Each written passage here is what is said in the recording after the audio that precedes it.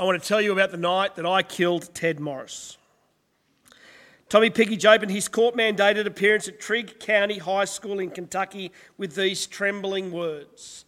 I want to tell you about the night that I killed Ted Morris. It was at a local MAD meeting, Mothers Against Drink Driving, and there, standing at the back of the gymnasium, was Elizabeth Morris, Ted's grieving mother. When the grand jury reduced the charge of murder against Tommy to manslaughter, Elizabeth said, "We were furious. This is when I became very resentful. Tommy was walking, talking and breathing, while my son, the innocent victim, was in a fresh grave. Tommy was given a 10-year sentence, 5 of those years suspended, the other 5 probated, which means that Tommy was able to walk free. His only stipulation was participation in MAD meetings. In time, Elizabeth would not only forgive Tommy, the young man who collided with her son while he was driving drunk, but she would unofficially adopt him as her son. Elizabeth's husband, Frank, a part-time preacher and delivery driver for UPS, eventually baptised Tommy with his very own hands. Years later, every day between 4 and 5 p.m, Tommy still calls his adopted parents. Tommy had no right to expect anything from them. But Ted's parents opened the door of their life to Tommy, and in the process, everything changed. I just want you to sit with that for a moment, friends. Forgiving the murderer of your only son. How does that sit with you?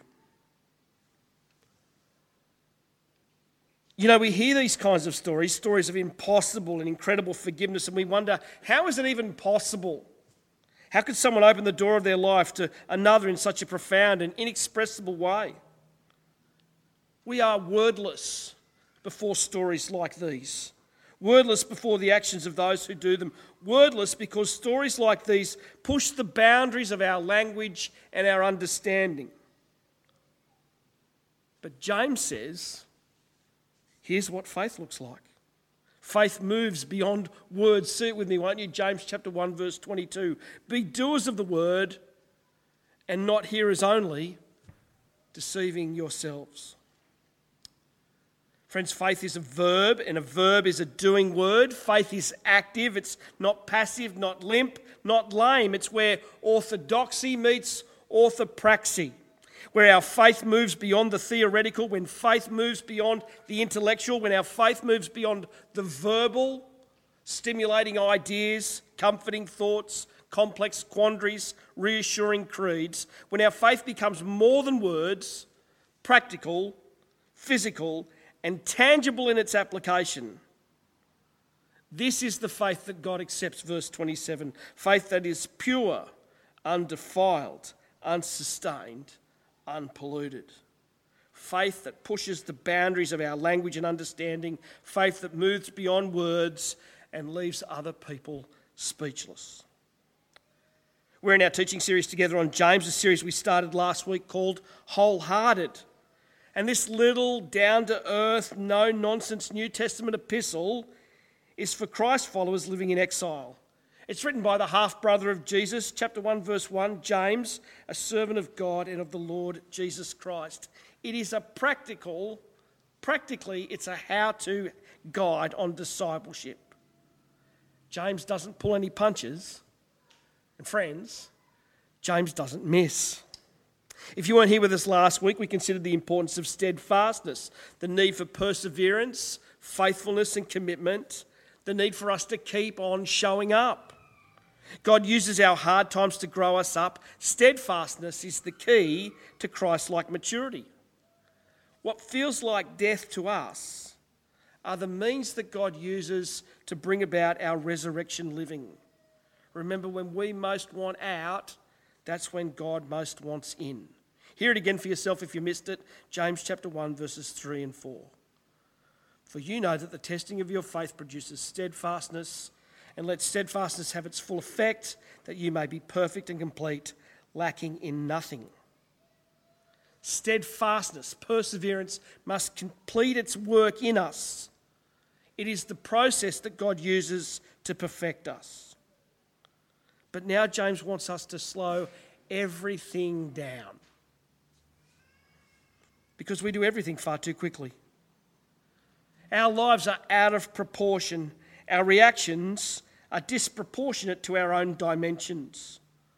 We are out of alignment with ourselves and out of order with others. See it with me, won't you? Chapter 1, verse 19. Know this, my beloved brothers, let every person be quick to hear, slow to speak, slow to anger, for the anger of man does not produce the righteousness of God. Here it is, quick to listen, slow to speak, slow to become angry. And maybe, friends, just maybe, James says it like this because we do the opposite. We're slow to listen, but we're quick to speak, and we're quick to lose our proverbial. Ancient Greek philosopher Epictetus said, nature hath given men one tongue but two ears, that we may hear from others twice as much as we speak. But you'd think that most of us had two mouths and an ear that didn't work very well, wouldn't you? When it comes to the amount of listening that we actually do, we are anatomically disproportionate. Like a really bad episode of Embarrassing Bodies, we speak so much more than we actually listen. God said, "Hear, O Israel, the Lord your God, the Lord is one." Jesus said, "He who has ears to hear, let him hear." But we're far too busy talking to listen to him.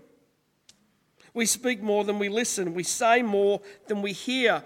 We prize content over processing.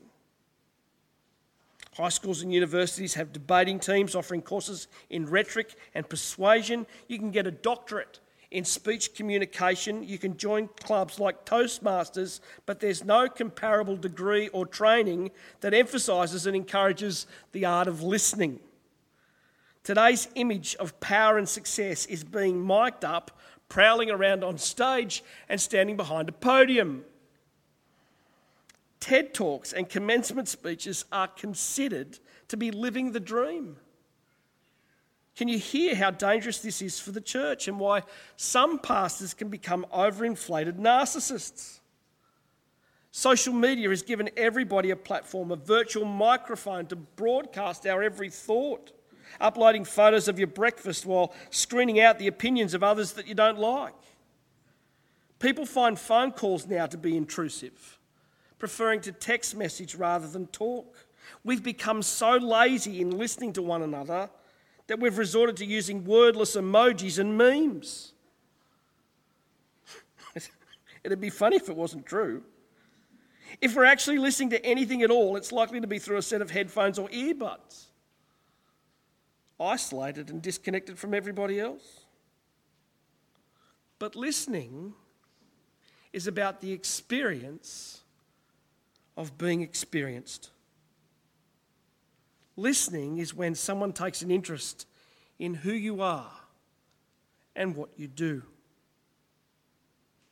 More than any other activity in life, listening plugs you in to life itself. Listening helps you understand yourself as much as those that you're listening to. It's why from the time we were babies, we were highly alert to the voice of humans. Even before we were born, we listened. Attuned to nuance, to harmony, and to discord. An unborn infant listens to life from inside of the womb, soothed by a friendly voice, startled by an angry outburst. Hearing is one of the last things that you lose before dying. Hunger and thirst are the first to go, then speech, then your vision. We retain our sense of touch and hearing right to the end. But the harsh truth here is this, friends. Your listening style reveals your lifestyle. If your life is saturated with busyness and hurry and distraction, then your listening will be scattered and rushed. Listening to genuinely understand one another can't merely be another checkbox item on your to-do list. Listening, really listening, requires attention, concentration, and observational skills. Listening for understanding is slow. And a good listener always takes the long and scenic route, which is why most of us just don't do it. If I can make a quick judgment, dispense some fast advice, I can move on to the next thing I've got to do. But James knows that our anger at other people is more about us than it is about them. Our anger wants to change and control others. We want people to be conformed into our own likeness. Of course, there is such a thing as righteous anger, but usually that belongs more to God than it does to us. Our version of angry tends to be more about our own contempt, arrogance, and self-protection. These are the things that we need to get rid of, says James, verse 21. Therefore put away all filthiness and rampant wickedness, and receive with meekness the implanted word, which is able to save your souls. I know it seems like it, but James isn't bouncing between topics here. All of these issues are bound up with just one issue, and that is how we listen to God's word. We put sin away by humbly accepting his word, verse 21. We're not going to change without the word of God at work in us. When we've learned to listen carefully to God, when we begin to live lives that please him, relationships that move towards other people in love reflect God's movement towards us in Christ. But just listening to God's word isn't enough, is it? Is it? It's not enough just to hear it. It's not enough just to listen to it.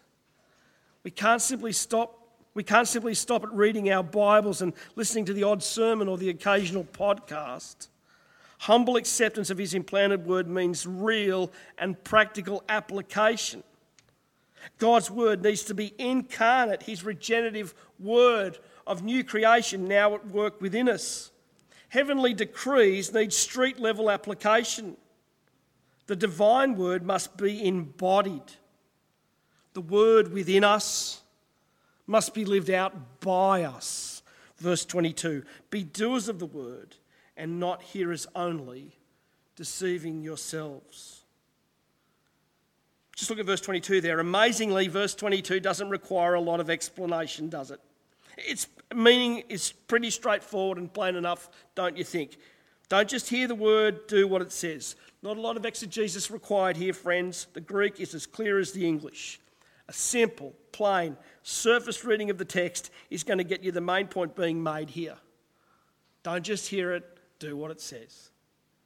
And yet somehow, because we've been deceived, friends, because we tricked and managed to trick and fool ourselves and be deluded, that which is most obvious has become that which is most overlooked. And our tribe is the most gullible. We think it's all about hearing and telling as many people as possible. Don't be deceived, says James. Following Christ is shown by its actions.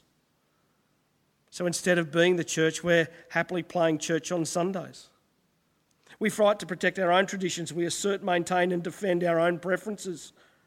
We're deceived ourselves into thinking that all that is required for our sanctification is the use of our ears. And after so many years of listening to sermons and coming to church, that magically one day I'll be transformed into being like Jesus. But when the church is reduced to only listening, it ceases to be about the adoration of God. When the church is simply a place where we learn more, we become bloated and passive consumers. When mission is simply everybody else needs to hear this, we have failed to live out the gospel that we proclaim. When we forget to act on what we've heard, when we're hearers and not doers of the word, James says we've deceived ourselves. And let me tell you, friends, churches are filled with forgetful people. Hearing and not doing sounds pretty silly, doesn't it? Almost unimaginable, rather pointless. The word within us must be lived out by us. Verse 23. For if anyone is a hearer of the word and not a doer, he is like a man who looks intently at his natural face in a mirror. For he looks at himself and goes away and at once forgets what he looks like. It is a powerful illustration, isn't it? Mirror, mirror on the wall. Especially for our selfie generation, obsessed with aesthetics and cosmetics, we live our best life in front of our cameras, choreographing everything from our iPhones. 93 million selfies are taken each day and uploaded onto social media. 93 million. On average, a person takes more than 450 selfies a year. Just about every mirror in my car, the rear vision mirror, the side mirror, the passenger mirror, the vanity mirror, are used by my passengers to squeeze pimples and apply makeup. It's not that we don't know what we look like. And Gold Coasters are obsessed with their appearance. But James provides us with a moment of self-reflection here.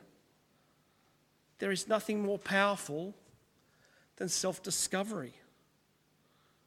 When people are told, what people are told, they reject and forget, but what people discover for themselves, they own. It's like James holds up a mirror for us and says, now take a good, long, hard look at yourself. Are you a forgetful hearer? Or are you an active doer? If all we do with God's word is listen to it, friends, our retention rate is at about 18 to 20%. Statistically, and that is, even if you were here, you'll remember about 5% of last week's sermon. The worst moments of learning in Australia take place on Sunday mornings between 9 and 11 a.m. But as soon as we talk about it together, as we work out how to apply what we've heard in our lives, taking what we've heard and putting it into practice, our retention rate jumps from 20% to 80%. Let's be a church that works on these metrics rather than on weekly attendance and how much giving we give. That said, when we start putting God's words into action, some of these other metrics will take care of themselves. Let's not be hearers who forget. Let's be doers who act. Not forgetful hearers, but active doers, verse 25. But the one who looks into the perfect law, the law of liberty, and perseveres, being no hearer who forgets, but a doer who acts, he is blessed in his doing. The perfect law, the law of liberty, isn't the Old Testament law, friends. It is the gospel. It is the gospel that sets us free. Liberty sets us free from sin. The implanted word within us is the gospel word. We need to take action with this word by humbly accepting it with meekness. Perseverance isn't marked by good intentions. Perseverance brings about our completeness in Christ. Friends, when we persevere in the gospel, our steadfastness will be shown by its actions. The blessing isn't simply believing the gospel. The blessing comes in living the gospel out. Not just hearers of the word, but doers. Don't be deceived, says James. Insights without action are just good insights. It's action that moves our faith into real-world application. And James says, here's how we apply the gospel. Look there with me, verse 26. If anyone thinks he is religious and does not bridle his tongue but deceives his heart, this person's religion is worthless. Religion that is pure and undefiled before God the Father is this: to visit orphans and widows in their affliction and to keep oneself unsustained from the world. Gospel application is fully sensory. Eyes, ears, mouth, heart, hands. Not just stimulation for the brain. It can't just all be talk. And when it comes to talk, we need to keep a rein on that as well. Let every person be slow to speak, says James, verse 19. Which isn't about talking slowly, but about watching what we say. Almost all of us struggle with our words, don't we? We gossip and we badmouth other people. Those words just seem to fall out of our mouth, often voluntarily and without much enticement. We talk about other people behind their backs. spreading misinformation with no real purpose. And even if it's disguised as being said out of concern, or worse still, offered as a prayer point, our speech needs proper constraints. Our words can get in the way of true religion. Religion that's devoted to God, which doesn't change us inwardly, is worthless.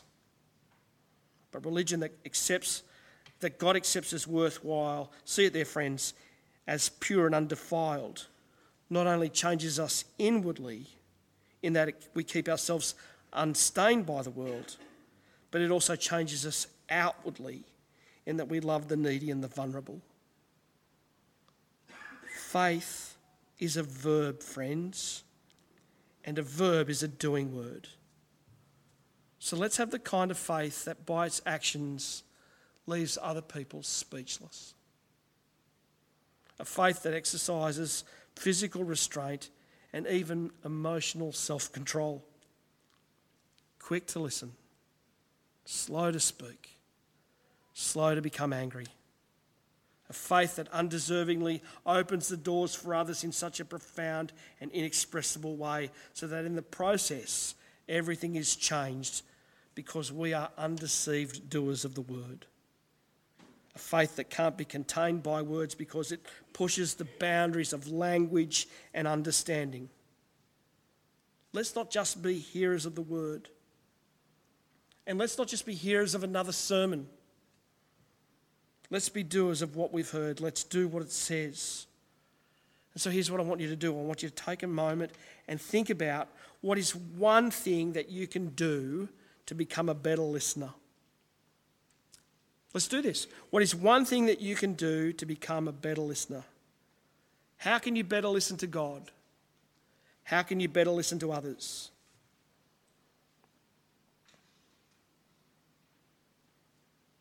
Maybe something needs to change in your life for you to listen better. What specifically could you do to become a better listener? Take a moment and think about it. And then when you've got something written down, I want you to tell the person next to you, what is one action that you'll commit to doing so that you can become a better listener? Let's do that.